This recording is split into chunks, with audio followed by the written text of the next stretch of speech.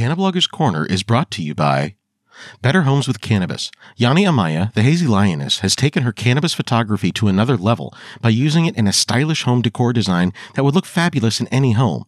This isn't a Marley poster in your dorm room, dude. Better Homes with Cannabis is tasteful home decor with a cannabis theme. Look for them at betterhomeswithcannabis.com. The Cannamom Gang is an all-inclusive, mom-exclusive group of women who choose cannabis over alcohol for their cul-de-sac club. If you're a mom or know one who's looking for other moms to chill and smoke with, you can find them on Instagram at Cannamom Gang. The only thing they'll try to sell you is inclusion. Cannabloggers Corner. Always the good stuff. The following program is intended for mature audiences. The popcorn you're eating has been pissed in. Film at 11. Good evening. We have a big show for you tonight. Probably on the side of us. Hope the kids seem to like it. Welcome to Fantasy Island. You want to get high? All right, what's up, my sexy Cannabloggers? Welcome back to another episode of Cannabloggers Corner. As always, I am your humble host, Andy, the Cannablogger. And this week, I am hanging out with Joey Espinoza from CannabisPermits.com. Now, anyone who's ever started a small business knows that it's not easy at all. There's always, especially, with just starting a business in general, you've got to fill out so many forms. There's always red tape, bureaucracy, etc. And it's even harder to start a cannabis business because of all the different cannabis regulations that are in place in different locations. It's a veritable nightmare out there unless you're hyper-focused and willing to dive down some insanely bureaucratic rabbit holes.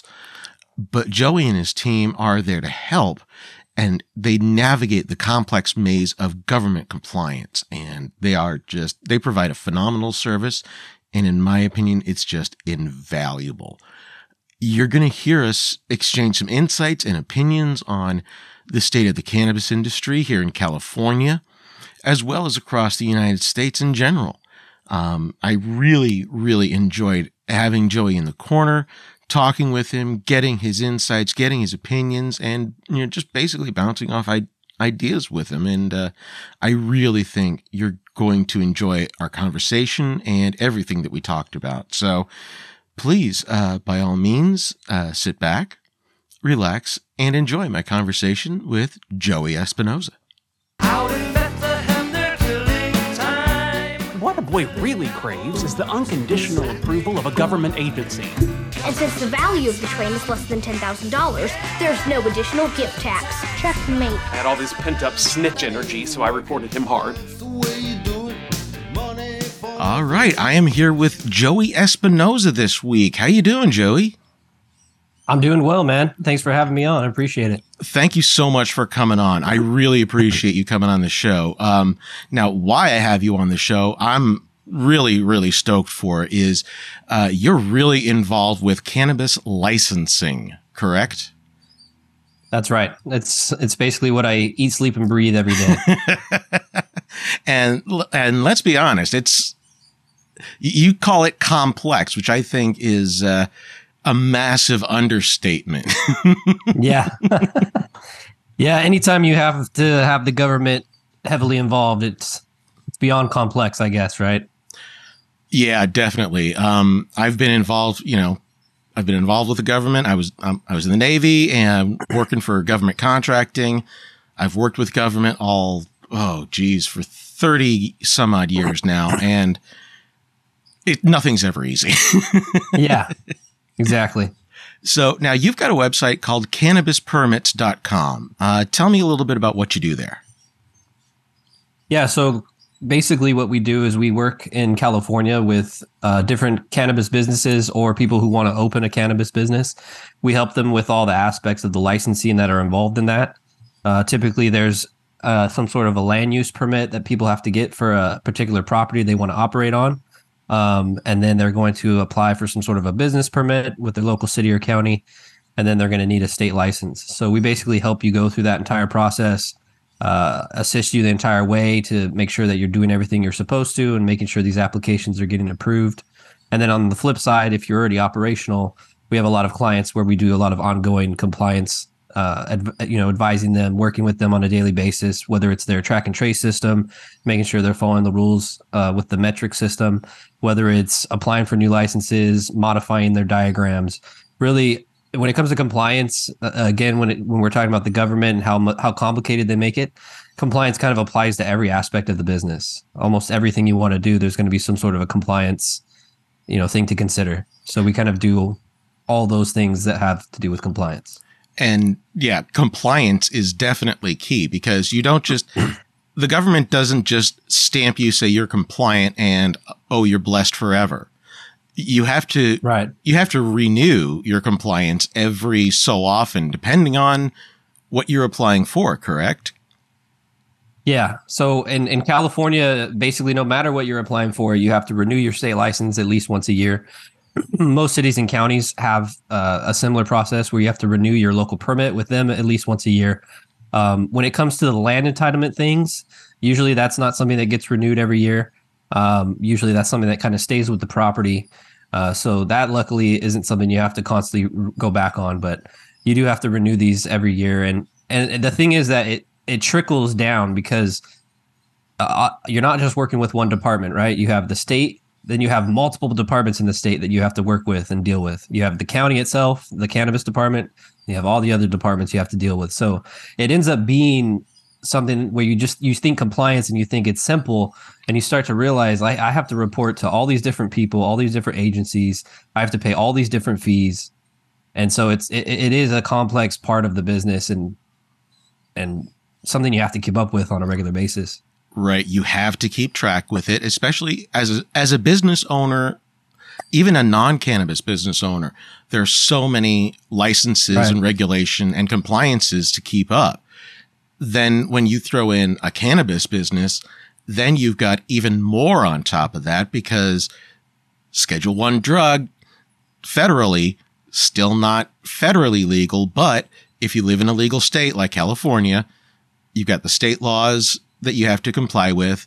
And like you said, the local laws, which is every locality the same?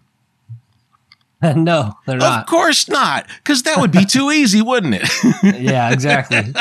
And, especially somewhere as massive as California, we have 58 different counties in this state. And I want to say 492 cities, I believe, something like that. So, that's a lot of different things to deal with. Now, there are certain things that are going to be very similar across different cities and counties, but every city and county does have slightly different rules. The zoning districts of where they allow certain businesses are different.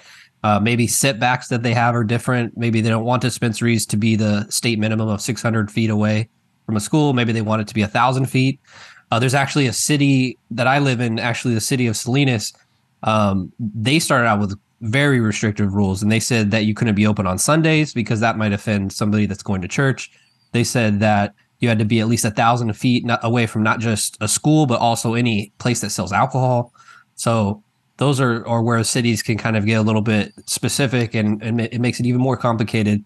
But also something that someone needs to consider if they're wanting to open a business, right, is learning these things before you go invest a ton of money can ultimately save you a lot of money. So you got to definitely look into every city and county you want to work with, because they're all going to be very different.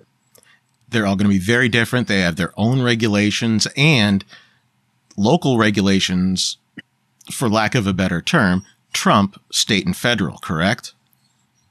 To a degree. I mean, so in California, they are very pro local control. But what that basically means is you have your federal laws, you have your state laws.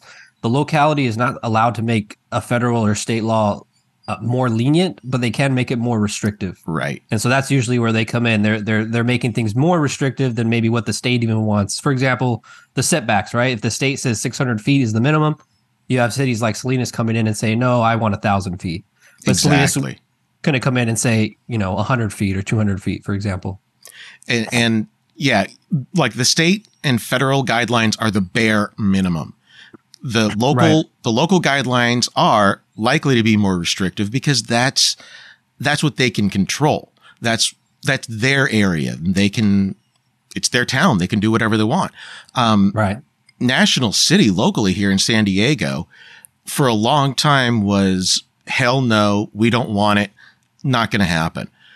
Recently, they've decided that they are not only going to look into opening dispensaries, but consumption lounges, which for the longest time, San Diego has been hell no, not in my town. But now localities like National City are saying, well, we're not technically City of San Diego, so we can do our own thing. We can look into consumption lounges as being something good for the local economy, bringing people in. Personally, I would love to see the city of San Diego itself get more involved with cannabis licensing and cannabis industry and cannabis businesses, because there's a lot of potential down here in San Diego. We've got a thriving cannabis industry down here. And I think that there's a lot more potential there that can be tapped. Yeah, absolutely. I mean, I think especially in a lot of areas that did allow for cannabis. So when this all passed and became, legal in California, that local control component that we're talking about allowed a lot of cities and counties to actually ban any cannabis businesses in their city or county. So you had a lot of places that maybe already had a ban. You had a lot of places that maybe already had some sort of regulation to it. And then you had some other places that were in between that actually never really thought about it. And they never had anything officially on the books that didn't allow it. And so my point is, now that we've gotten this far, we know who allows it, and you open a dispensary, I feel like the next stage of that is the consumption lounge. That's kind of like where the government is starting to get comfortable with this. They're starting to learn what a dispensary is. And that's the unique thing about cannabis is I think that this market that we are starting with is so heavily regulated that we're going to slowly actually peel away regulations, kind of as we get closer to the truth, closer to how this actually should be regulated. So a consumption lounge is a huge next step, and it makes perfect sense. It makes sense for the business. It makes sense for the government. Like you said, they're going to get more tax dollars out of that because they're going to want a piece of every sale that happens. So I'm happy to see that, and it's going to be exciting to see more and more places open up with consumption lounges. That will help us go even the next level, right, of licensing and realizing it's not that big of a deal. Also in San Diego, I think the county itself, right, anywhere that's in an unincorporated area, they've begun a process to create a system and have a regulatory framework to allow people to apply. So they're working on it. I believe their timeline is between 2022 and 2024, they said, to kind of be done with that. So it's good to hear that San Diego is starting to make better moves. I completely agree. One of my favorite dispensaries out here that was in unincorporated county land is called Outco. Used to be Outliers Collective. Now they shortened it to Outco. They just recently went recreational because for the longest time, the county was only allowing medicinal on unincorporated land. Like you said, they've been changing the regulations, kind of peeling them back a little bit. And now they said, okay, yeah, we'll see what recreational does for us. And now Outco's still out there. They're thriving. They're doing well. We've got some other dispensaries that are doing pretty well. I know they've got some good plans going. There's something going on this weekend for THCSD. I'm repping Mankind right now. We are blessed right here in San Diego with some really, really great dispensaries. I mean, San Diego's always been a hot spot. I have friends and business partners former business partners that ran delivery services down there, before it was legal, before you were allowed to do it. I would say when it was more gray area. Right. More like the Prop 215 days. Okay. And they always did really well in San Diego. I guess my point is like San Diego has always been a great spot to find weed. There's always a ton of it around. I can't disagree with that. You are right. In fact, I don't know if you listened to my last episode with the OG Kush Babes. Their event down here in San Diego was phenomenal. I had a blast. And it wasn't like totally downtown San Diego, but it was close. It was a lot closer than events have been in the past. So I think that now, especially having that successful event, no cops came, no media, no negative media, I should say. You didn't have, gosh, what's his name? That jerk from KUSI that's always bugging people. Turco, the fucking Turco files. You don't have him looking over your shoulder going, that ain't right. So, yeah, I mean, just as long as we can maintain this momentum, I completely agree. I think San Diego is going to start opening up. Yeah. Yeah, it's a matter of time. Especially once so the interesting thing is, like I said, a lot of people shut the door on it. A lot of cities and counties said, no way. You have what they call NIMBYs, right? Not in my backyard kind of mentalities. And what's funny about that is when COVID happened in 2020, I feel like a lot of cities and counties actually started considering it more. And some of them probably opened up largely because of COVID, because a lot of places were losing out on taxes that they normally depend on, right? Like maybe you have a tourism tax, for example, and COVID totally shut that down. So they had to start getting creative to think of other ways to bring in revenue, and cannabis started to become more of an option. So I think that helped the industry and helped open up more access for folks. But we still have a ways to go. We still have a majority of the cities and counties that do not allow it, and that really creates a problem for the industry to grow. And it creates this system where we're growing way more than we can ever produce. And I don't know that we're ever going to solve that problem until we allow legal exporting.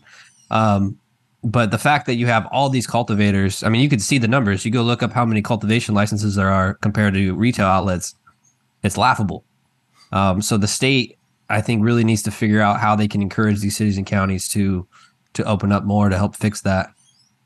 Yeah, I completely agree. And one of the things that's interesting that I saw here in California, and that I've also noticed happening in New York, is that when here in California, when Prop 64 passed and cannabis became legal, the cops really, they cracked down on the Prop 215 dispensaries.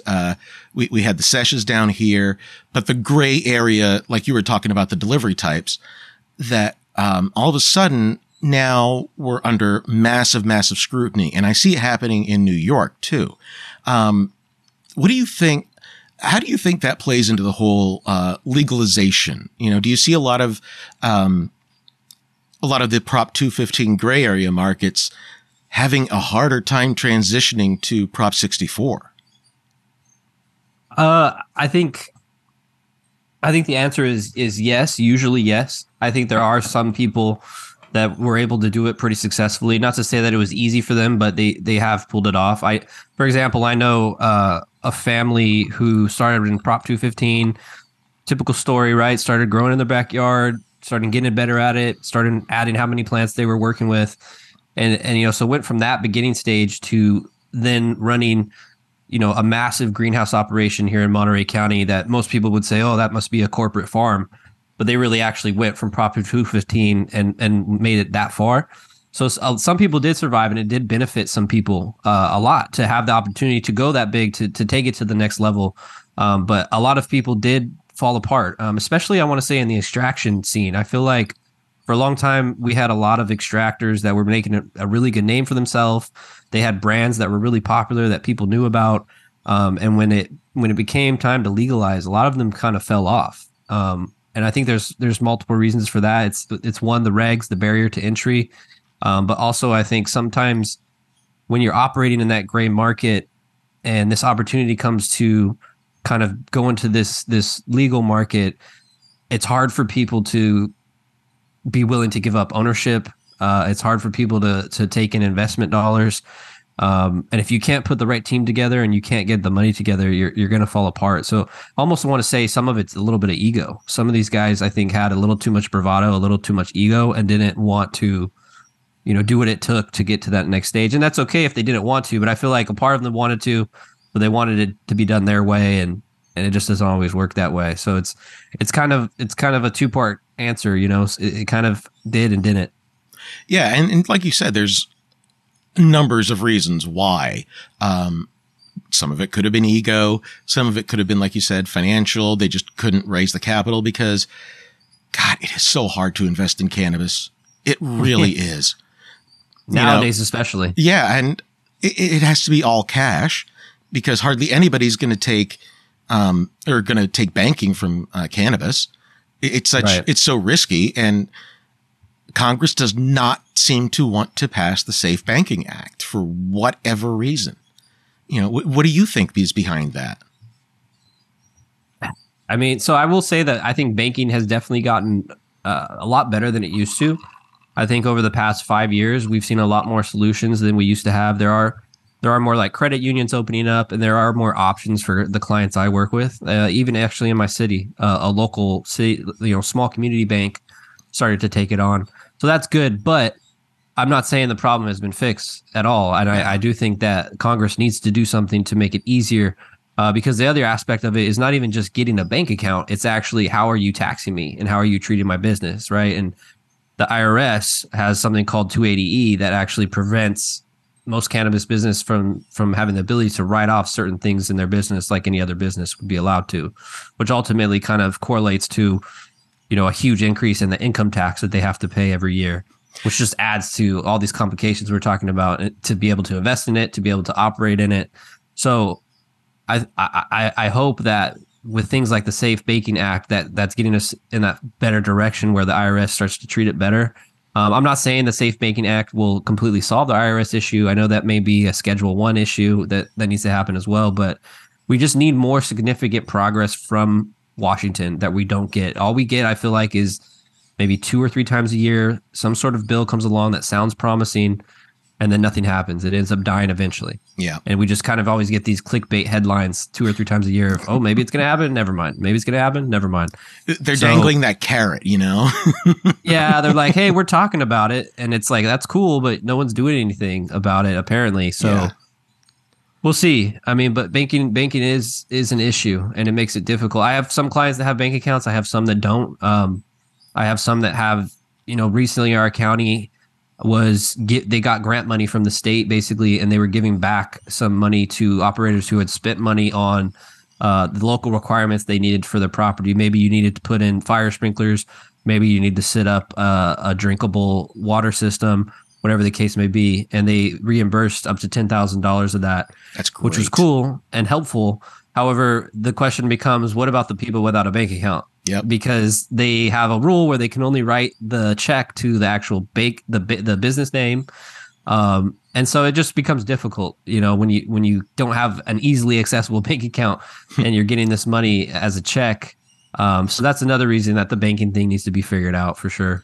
And let's go into that IRS Rule 280E for a second. For people who may not know, this is the rule that allows businesses to deduct their expenses from their taxes. So, like, my side hustle is my podcast. If I want to deduct my business expenses, like I got the receipt for my podcast equipment, then I can deduct it from my income taxes because it's media. It's not a cannabis business. It's just media, and it's legal. I can do that. My wife has some side businesses. She's a reseller for antique glass, and she also sells Color Street nail strips.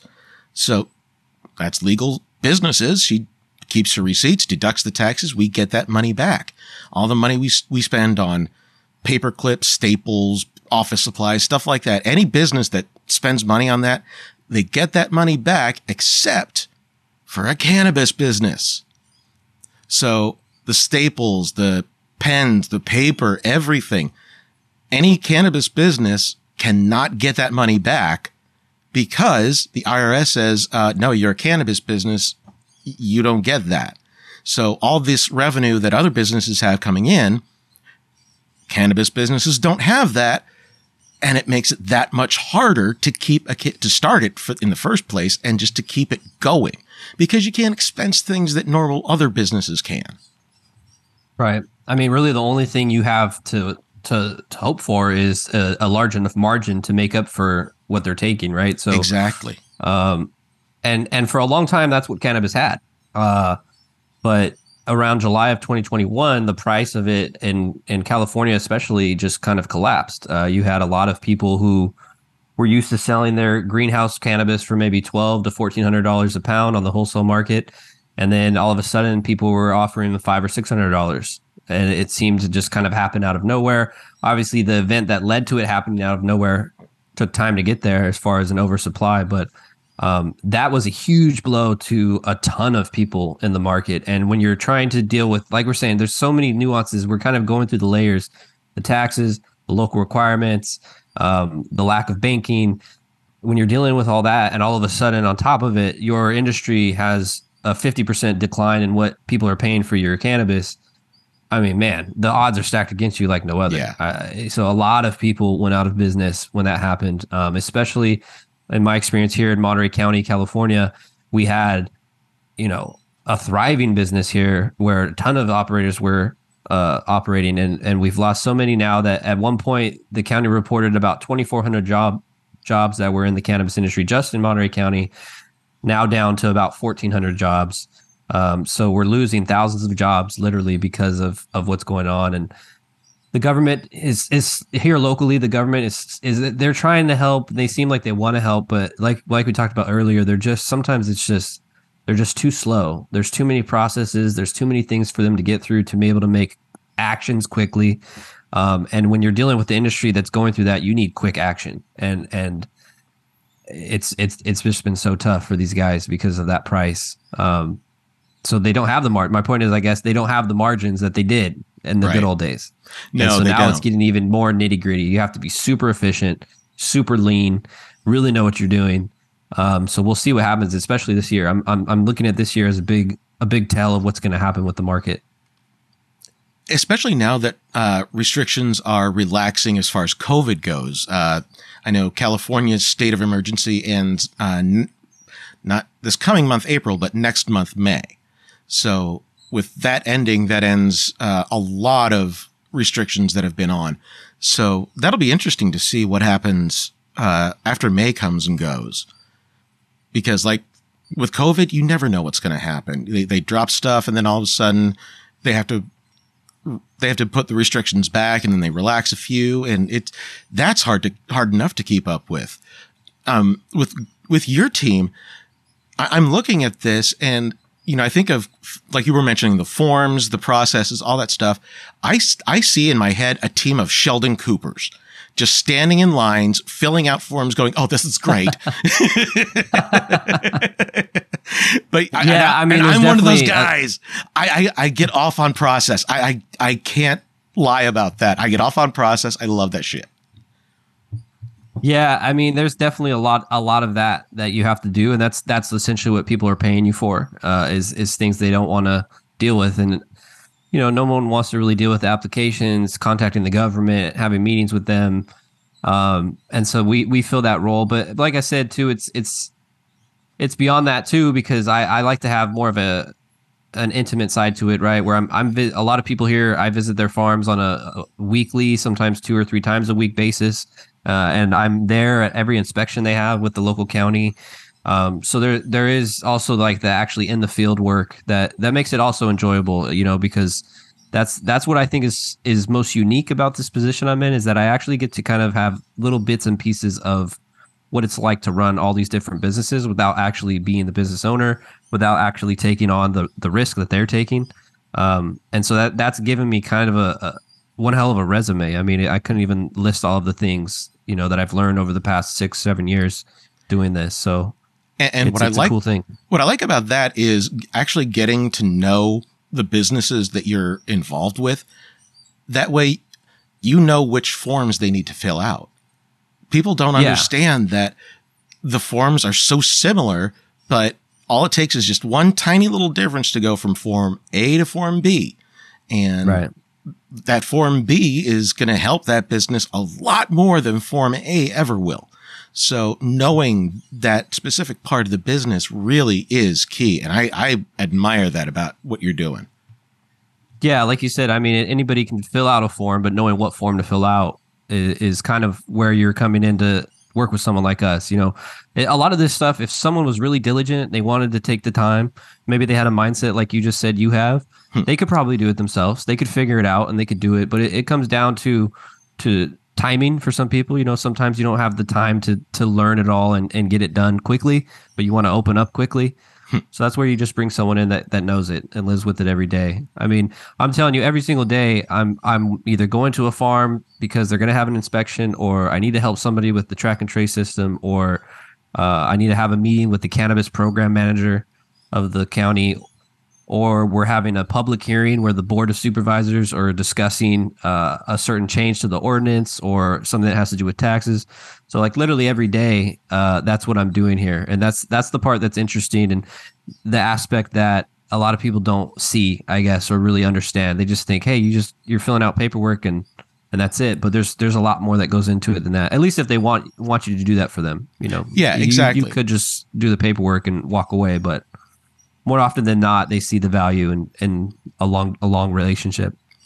Yeah, I can't imagine that there wouldn't be any value in that. And as someone who has figured it out for themselves several times, trust me, getting somebody who knows the process and knows what you need to do ahead of time, at least in an advisory capacity, is so key. It is so key. It saves so much time and so much effort, because figuring out for yourself, it's rewarding. Don't get me wrong. I love it when I figure stuff out, but it takes so much time and it takes so much away from the work that you would rather be doing. Getting your business started, getting the hands-on, nitty-gritty, dirty stuff, not filling out forms, which, like you said, some people have that mindset. Like you and me, we've got that mindset. We'll fill out the form. We get off on it. We love it. Other people are just like, I don't want to deal with that shit. Just get me behind a counter, get me dealing with customers. That's all I want to do. Yeah. And that's great. They want to be there. They want to face the customers, but there's all that, office stuff that you have to take care of too. And I see so many companies hiring a compliance specialist just to deal with compliance alone, because it takes so much time. Yeah. And I mean, good business owners will focus on their strengths and hire on their weaknesses. Exactly. So yes. And even beyond that, what gets, I think, even more difficult if you are a business owner that maybe you're good at everything, you're kind of a maven. It's really figuring out what do you want to focus on? Because maybe your strengths are pretty broad. Maybe you could do the compliance thing, but is that going to take too much time away from, like you said, maybe you're a better salesman, maybe you're the grower of the business, whatever the case may be. So you definitely always want to try to bring someone on that's going to help fill those roles, and it's just a matter of saving you time, plugging holes. So for your service, would you call yourself like a full service from start to finish cannabis compliance advisor? Yeah. I mean, start to finish as far as obtaining licensing, but then also ongoing, right? Because of operating. So, yes. Start to finish and operational. From the day that business contacts you until the day that business says, well, we gave it our best shot, we had a good run, time to close the doors, you're going to be there, correct? Yeah, exactly. I'm there to the extent that they want, So again, if they just want to hire you for some paperwork, that's fine. If they want to hire you for something else, that's fine. But, more often than not, I kind of build friendships with a lot of the clients I have, because we are working together on a regular basis on a lot of crazy, stressful things. A lot of uncharted territory. There's times where you have to make very big decisions in your business, and there is no perfect answer. There is no perfect path. We're probably taking a risk no matter what plan we choose. So you develop a lot of friendships with people when you do that. And I think that's also around why a lot of them keep me around. It's not even just that they know I can fill out a form. It's just having that person to bounce an idea off of, having that person to have the brainstorming session with, on top of, the expertise that you might have is invaluable for a lot of people. And let's be honest, every Big Bang Theory fan knows Sheldon Cooper was a pain in the ass to have around. Yeah. But every now and then, there were times when it's like, oh, he came in clutch. Yeah, no, you got to have the token smart guy in the group, at least one or two of them, right? And the thing about me too is I'm not just like some paper pusher in the sense that I'm not just a guy who decided to be a consultant. I have been in the cannabis industry for a very long time. Professionally, I would say I started around 2010. I started working at a hydroponic store here in Salinas, California. I was, like most people, I was a home grower. I was going on forums on a regular basis. I had grow journals on forums where I was sharing my progress and what I was doing. I was teaching people things. I was learning things from people. So when I had a hydroponic store open up, I was super excited. Was so happy to go to the store and finally see this equipment that you see online, and you're like, wow, I can see it in person. And so eventually I got a job there, and I worked there for about 3 years. And then I moved on to starting a delivery service under Prop 215 here in Salinas, Monterey County. Did that for a couple of years. And I stopped doing it around 2016 because that's when Prop 64 came out. That's when all these regulations were coming into play. And Monterey County was one of those areas that didn't have any regulations really one way or the other. So I didn't want to take a risk of maybe getting caught in the gray while they're figuring out what the black and white looks like. And so I kind of shut it down. And then this opportunity came with Monterey County. So I went out there. I was a part owner in a couple of dispensaries. They eventually were sold off to someone else. I was a part owner in a manufacturing and distribution business in Seaside, California.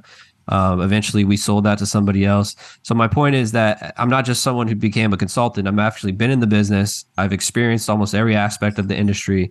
And so I think that's another side that is valuable to people, where I actually know what it's like to run these businesses. And I've experienced what it's like firsthand, not just vicariously through clients, but also myself. So, that's another aspect to it. I really do love cannabis. I've been a part of it for so long. I look at myself as an activist, not just a consultant. In 2016, 2015, I co-founded Monterey County NORML, which is an advocacy group. And that's kind of how the consulting thing started, was we were just having meetings, talking about regulations. People had all these questions, and I seemed to have a knack for reading them and understanding them. So decided to turn that into a consulting business ultimately. And just basically to condense all that, you saw a need and you filled a need.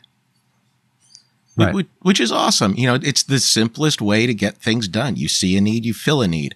And that's what you're doing right now. And to have a company, an agency like yours that will be with a cannabis business, not just, like you said, as a paper pusher, but get to know the business, get to understand what they're working on, what their goals are, and then be with them every step of the way so that not only do they get compliant, they stay compliant.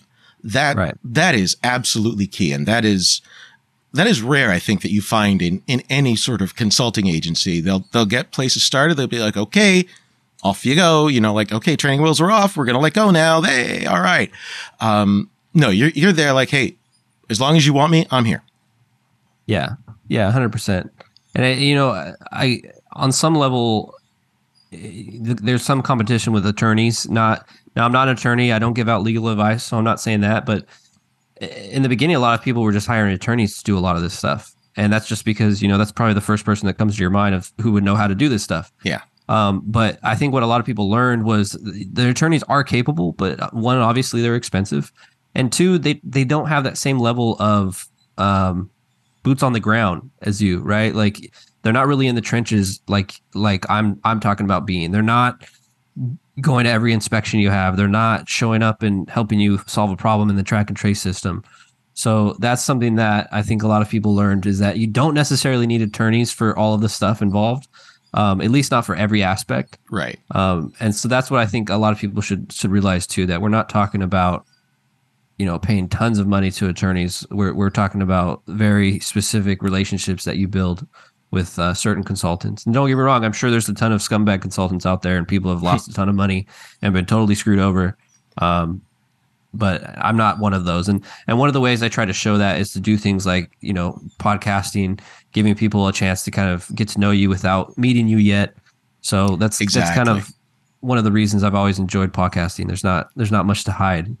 No, and this is a great way, like you said, to get to meet people, know other people that you wouldn't ordinarily meet in the industry. And what's interesting is you're talking about other consultants, and you were also talking about extract companies. There was one, I want to say it was last year or 2 years ago. That was actually, it wound up, it was a company that was dumping the extract waste here in El Cajon in my backyard. So, oh, wow. Yeah. I found out about that, and I'm like, oh, wait a minute. Are they dumping it? What? Like you mean just taking it and dumping it on the ground outside somewhere, or? Honestly, I couldn't find enough details, to really get an answer on that, but I couldn't find what the exact extent was. So I'm like, I don't know, but I'm glad they caught it and they shut it down. But like you said, there are companies out there that will give, if any company out there tells you, oh yeah, you can cut corners or, there are shortcuts. No, don't trust them. Especially when it comes to legality and compliance. Shortcuts, don't cut corners. Seriously, you will only regret it. You're going to get your ass in trouble, and that's when you're going to need the lawyer. Yeah. Yeah. I mean, again, lawyers are definitely necessary. Like you said, if you get in trouble, but also other things, right? Contracts, leases that you're going to have. Sometimes you need them for certain corporate things that you're doing when you're opening one. A lot of people are surprised, though, to know that it is relatively easy to open your own, LLC or corporation without an attorney.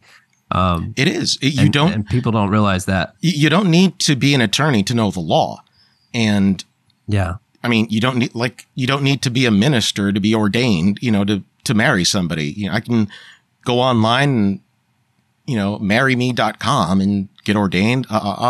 Hey, all right, I can do weddings now, but I don't want to do that. I don't feel like it. We are gathered here today. No, I don't see myself doing that.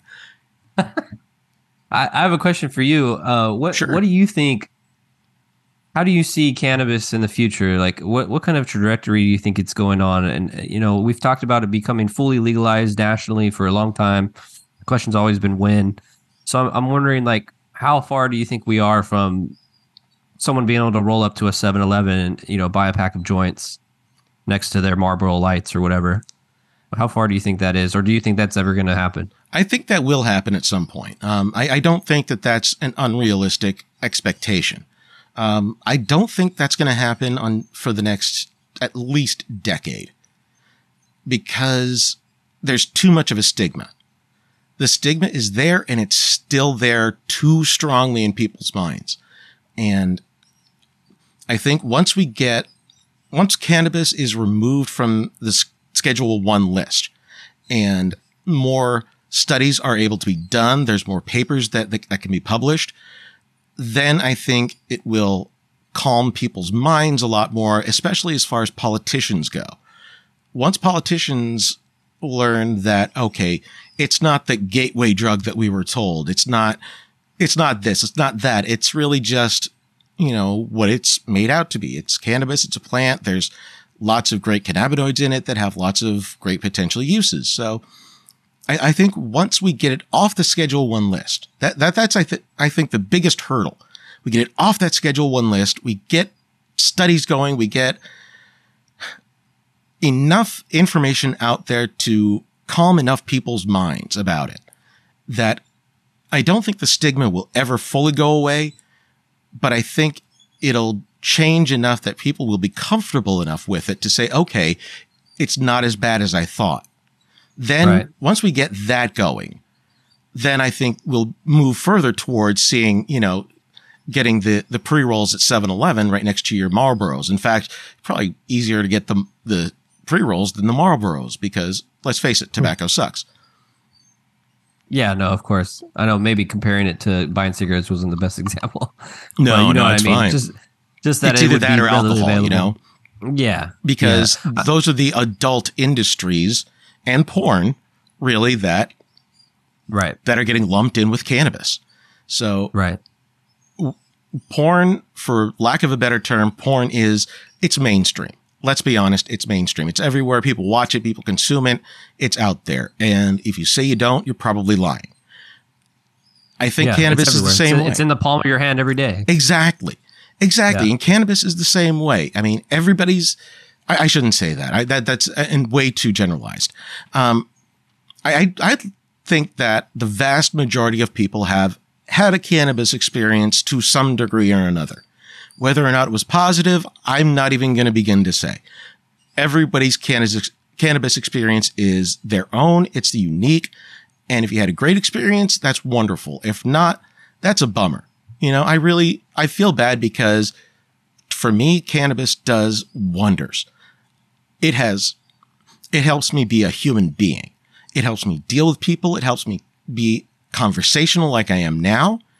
And it helps me feel comfortable actually expressing myself after being told for decades, no one wants to fucking hear you. It's overcoming trauma like that and being able to say, okay, my opinion does matter. I don't care if it matters to anybody else. It matters to me. And to get people in that space where they see cannabis as something that may not be okay for them, but they're less judgmental about other people doing it. Then I think you'll start seeing it pop up more and more. Because if you look at Canada, look at Amsterdam, look at all the other nations that have legalized cannabis and are getting tax dollars from it. You know, there's pros and cons. And I'm not saying that the United States is like every other country in the world. We are not. We are the United States. We're different. But I think we can use countries like Canada and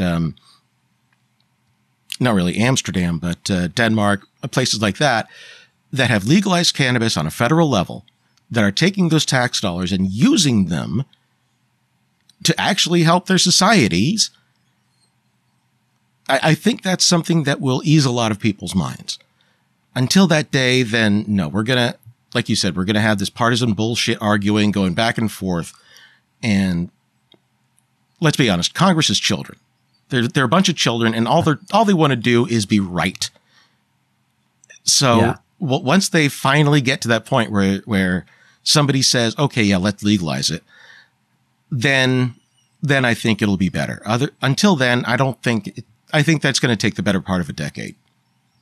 Yeah, I think so. I think at least, I think the issue kind of goes back to the top of the conversation, right? Of how slow the government is to do anything. And when you look at how slow we were to do things in California, and again, when I say slow, I mean like not when we did it ourselves as citizens, because we had it pretty much figured out and it worked great. But I mean slow when the government gets involved and wants to like force the way it's done. California is not done. There's still things to figure out, even though we supposedly legalize it. Colorado's not done. There's still things. Washington, you can start naming it. So once it even gets to the stage where Congress decides to allow it, there's going to be even more work to be done after that. So I think I think we could be looking at least like another 25 years. And I hope not. You know, what's interesting about it is that the same thing that happened in California, which was, you know, this micro level where at some point somebody just decided to go against what the federal law was. Like we said, usually you can be more restrictive, but not less restrictive. Yep. That mentality of just saying, no, that law is just bullshit and we're going to do our own thing has spread a lot, right? And that's kind of what makes the United States a little bit beautiful as far as how things work, because now you have almost half the country, right, that has some sort of cannabis laws on the books allowing it or decriminalizing it, even though the federal government is saying it's not allowed whatsoever. It's a Schedule 1. And so I think what's going to happen over time is that the federal government's always going to be way too slow, and it's going to kind of be grassroots, the same way that California was. Starts in one city, starts to expand. Next thing you know, it's basically the whole state. It's going to be starts in one state, starts to expand. I think that's where it's going to be interesting. Like, what will the federal government do when you have like 45 states that are just like, yeah, whatever, we allow it? And especially the next step would be, not only do we allow it, but we have import and export agreements with our neighbor, which goes even more against what you guys say is allowed, because now we're doing interstate trafficking in the face of the federal government. So that's going to be where I think the turning point really happens. Maybe even before Congress can get their shit together, it's going to be precedent being made, and it's going to be like, oh shit, these guys are shipping it to each other now, and we're not getting a piece of any of that. So do we go in there and try to enforce it and try to take them all down and arrest them and war on drug style them? Or do we just let it happen? Or are we going to do something to get a piece of it? So I think that's going to be really the turning point. I don't think it's going to be the suits really figuring it out. I think the people are just going to say, fuck it, we're doing it. And over time, enough of them will do it where they have to make a move. Right now, statistically, 2/3 of the American citizens are pro-cannabis legalization at the federal level. That is a 2/3 majority. That is a supermajority. If you had that in the Senate, you can override a presidential veto. So not only looking at it just strictly by numbers, 2/3 of the country wants it. It's a supermajority. We can make it happen. The suits in Congress need to come to the understanding that it's in their self-interests too, because the United States government, it will only do what is in its own best interests, not ours. Right. Right. Sometimes it's ours. You know, sometimes those two match up. Not always. when we convince the federal government that it's in the government's best interest to decriminalize it, tax it, and use that revenue, then it'll happen. Then I think it'll get faster. But I'm with you, 10 to 25 years at least, somewhere in there, when somebody finally gets it and says, oh, wait, we could be doing so much with this. The light bulb goes on in Congress and they say, okay, let's do this. Then it'll happen. But no, it's going to take a long time. How do you think the taxing is going to look? That's the other thing that's worrisome, right? Yeah. Once they finally decide to allow it, it's going to be like, we allow it, but we're going to fuckload of money. And I think it's going to be taxed a lot like cigarettes, alcohol, any other vice, so to speak. The leisure tax is what they're calling it now. So yes, I think it will be heavily taxed. I fully expect it to be heavily taxed because again, that's how the government gets interested. That's how you tell the government, this is good. You're going to get money from this. Yeah, that's true. 100%. Every government, local, state, federal, it's all about the dollars for them.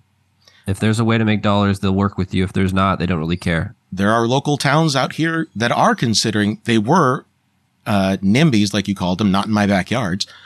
But now they're like, well, okay, this town is getting all this revenue from our citizens because they're going to that town to get their shit. If we open up in our town, we'll get their tax dollars, so they'll be spending money in their own town. And I'll be honest, if El Cajon wants to open up a dispensary, I'm right there. But yeah, El Cajon has a long way to go yet.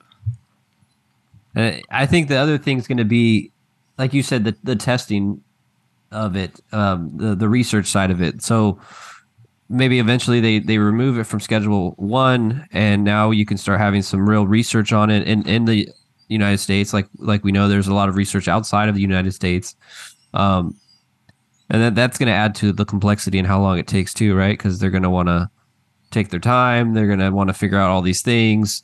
So it's just so fun. It's just a fun experiment to think about, like what will happen, how long will it take, and that's the other thing I really like about podcasting is we're kind of just documenting what's happening. Yeah, and it's fun to go back, 5 years from now, 10 years from now, listen to the podcast and be like, oh wow, we were right about this, we were wrong about that. I never saw this coming.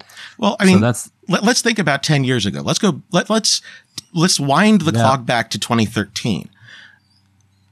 There were people were sweat and piss tests. Let's be honest. Now, 10 years later, 2023, not a lot of people are piss testing anymore. And especially in the state of California, cannabis is not a disqualifier anymore. Federally, even for some people that work for the state, they don't really piss test them anymore. Exactly. Or their local city or county, it's not as prominent. So yeah, that's a huge change. Yeah, that's a huge change. Look at what's happened over the last 10 years between 2013 and 2023. And now think about what's going to happen between 2023 and 2033 and so on. Yeah. So it's going to take time. We need to be patient. Yeah. We may not see a lot of it in our lifetimes, but I do think that a lot, when you put it in that way and I go the reverse and I think about the past 10 years, there definitely has been a lot of major changes and I guess, could you have predicted them? I don't know. I think the biggest changes were like how large this became, how commercialized it became in that amount of time. Like at the end of 2012, the family that I worked for at the hydroponic store were raided. They had a large grow, maybe I don't know, a little bit farther north from where we were, and they got raided. They had like 3,600 plants there. It was on the news. It was a big deal. And back then, 3,600 plants was a ton. Yeah. Like, having to grow that big 10 years ago was a pretty big grow. And, you fast forward to today. I mean, if you're a legal operator, if you're not growing at least an acre, you're considered a pretty small farm. Yeah. So it's like to go, and when you're talking about an acre, I mean, you're looking at what? 20,000 plants now, if not more, something like how that. big they are. And I think that's the interesting part. I agree. No, you're good. I was just saying that's the interesting part is that when I look back and I think about what was big then, what is big now, that's pretty wild. I think it's helpful to follow or to at least keep an eye on, where the trends are going, because when you see that, like when you see the way the wind is starting to change, people are relaxing their, private companies are relaxing their policies. Like Amazon doesn't drug test their drivers anymore, which I don't know. I hope they're not doing meth, but how else are they going to get all those packages delivered? They have some pretty crazy quotas. Hey, if maybe they're doing a couple lines, that's getting it there. I gotta get it there. Whatever we got to do to keep Bezos happy, man. And hey, I want my overnight shipping. Yeah, better get here. I ordered my socks and they're not here. This is ridiculous. Give me the meth head driver. He would have got these here. Okay, I'm a screen guy. I use screens in my bongs and my pipes. I ordered these screens off of Amazon. And they came here next day. You can get shit on Amazon. You can't get weed, but you can get shit. See, that's the other thing I do. That's the example I should have used, right? Fuck 7-Eleven. I should have said, hey, when are we going to be able to order weed on Amazon? How far was that? That's going to be. When is Jeff Bezos' drone going to deliver me my weed to my front door? That's honestly probably like one of the smarter business ideas that I know people in cannabis are doing it and kind of preparing for that day. The question is like, how long is it sustainable today? Can you keep your business model working until that's a possibility? But if you can, I mean, that's going to be massive to kind of basically already figure out how to be the Amazon of weed before it's really allowed. Exactly. And that's going to be interesting. And one of the big companies was Ease. Yes. Have you heard of them? Yes. They're probably the first like big one that was basically trying to do that. I don't hear much about them anymore. I don't even know if they're still in business, to be honest. They're trying. I know they're still trying. They've got a brick and mortar dispensary now here in San Diego, where Apothecary used to be. But now it's an Ease dispensary, and they do still deliver, but yeah, like you said, they were huge for a while there, but now you don't really hear that much from them. Yeah. I mean, even if they're still in the game, I guess it's better than completely disappearing, but, yeah, that's going to be an interesting one, though. When you can go, like, dude, that's going to be so cool. You can go on there, you look at strains, you go look at the reviews, which I know we kind of have with Weed Maps and Leafly and stuff. But I mean, like, just from thousands, if not millions of Amazon orders, getting feedback from customers, that's going to be wild. Yeah, I can easily see Weed Maps and or Leafly transitioning into something like the Amazon of weed. Yeah, I want to say, I don't know if Weed Maps tried to do it before. I mean, Weed Maps tried to do a lot of things. They've pivoted a lot of times to try to figure out what else they can do. But yeah, that's going to be wild. It is. It's going to be great. And I hope I get to see that day. I don't think so, right? But I hope. I know. We're going to be, you'll be the old guy talking about, man, back in my day, I had to meet a guy in an alleyway. And I already do that.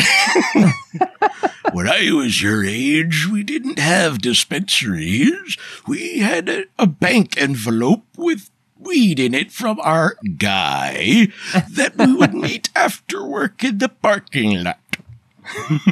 and that's the interesting aspect too of when you talk about this evolution of cannabis is the way that the government just gets in its own way. On one hand, they have the war on drugs. Black market is bad. We need to do all these things. They've used to have like 10-year minimum sentences and people still did it.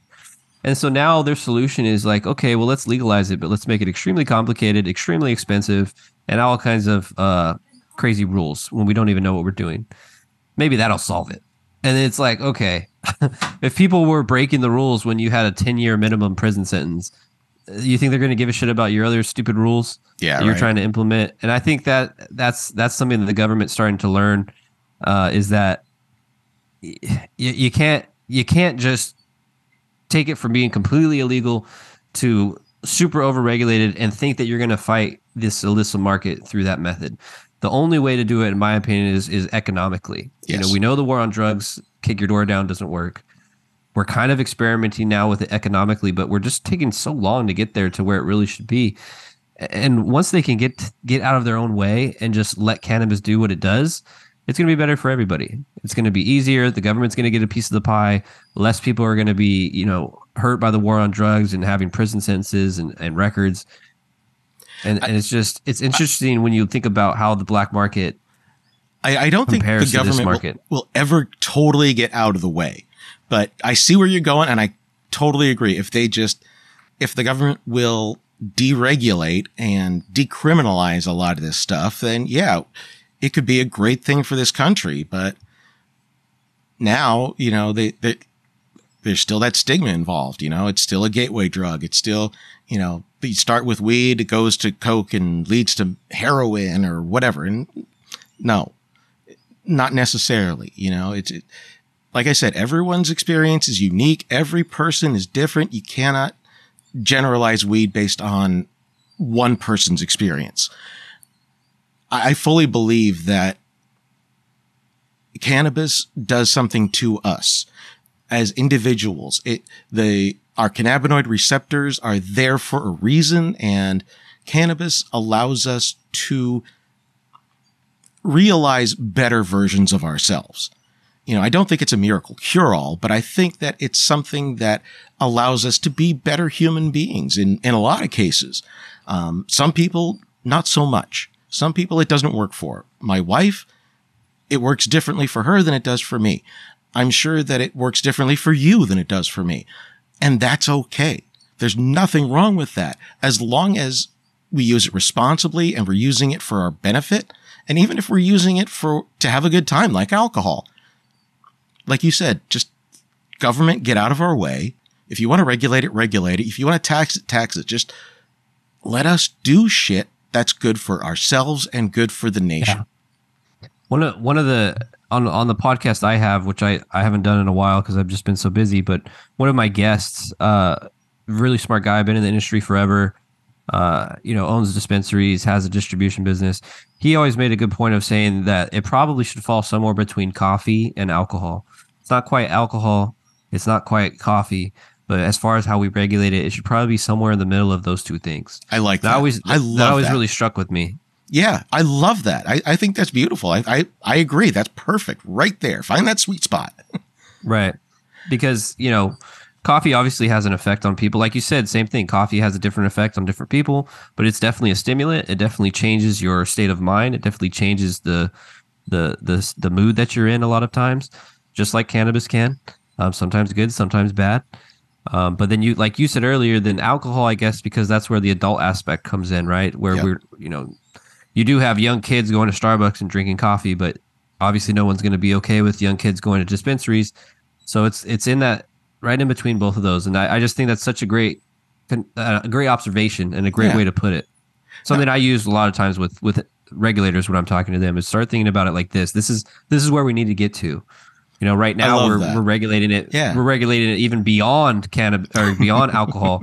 We're regulating it beyond tobacco. Yeah. Is there some crazy track and trace system for a lot of these industries? No, there's not. I actually have a guy that I used to work with who said he used to work for a company that has cancer medication. They used to sell injections that would be used for cancer medication.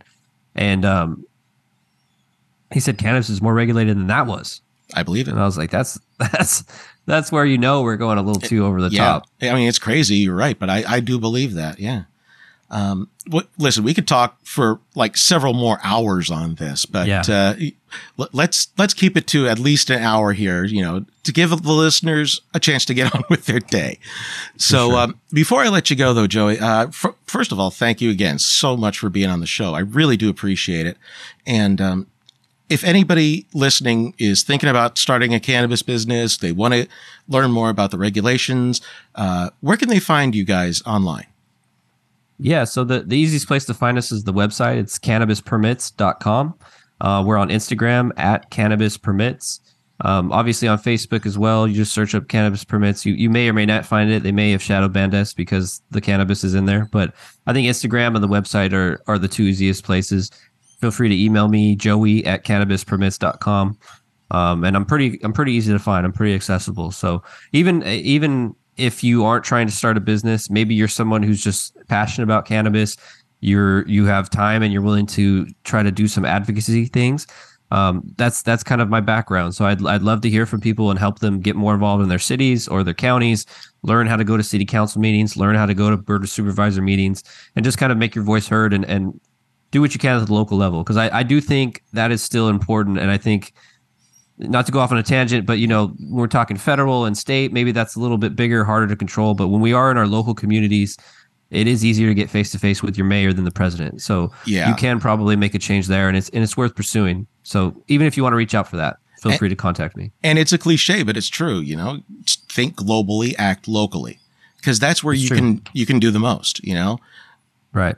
Work with your hometown, start small, and grow from there. That's the best way you can do it. Definitely. Well, again, thank you, Joey. I really appreciate you coming on, and I hope you have a great weekend. You too. I appreciate it. And I'll have links to everything in the show notes. So after you're done here, go check out the show notes, find what you're looking for. He's got all kinds of great info. So again, have a great weekend. Okay, that wraps up another episode of Cannablogger's Corner for this week. Once again, please thank you, Joey Espinoza, for joining me in the corner. Really appreciate you taking the time to talk with me. I had a blast just chilling with you, exchanging ideas. It was a lot of fun. Please don't forget to check the show notes for links to cannabispermits.com and all of Joey's sites and see what kind of services that he can provide for you. Whether you're starting a business or you're just looking for information, you're going to find great stuff on his site. Also, thank all of you for listening. I could not do this without all of you. I could, but it would be boring and I'd be talking to myself. So I really appreciate you guys being out there and listening. It means a lot to me. And again, thank you for being out there. As always, you can follow me on Instagram, Twitter, Facebook, YouTube, Twitch, and all the other socials, or most of them, at SD Cannablogger for all my cannabis content, and at SDCC Wacky Wags for all my San Diego Comic-Con coverage. If you like what you heard this week, or if you just want to talk about it, feel free to leave me a comment, shoot me an email at sdcannablogger@gmail.com. I always love hearing from people, so please reach out. I'd love to hear from you. Until next week, I hope you guys have a great week. Stay safe, and above all, stay lifted. Thank you for listening to Cannablogger's Corner. Wait! Where are you going? I was going to make espresso. Now go away or I shall taunt you a second time. Don't let anything come between your testicles and you.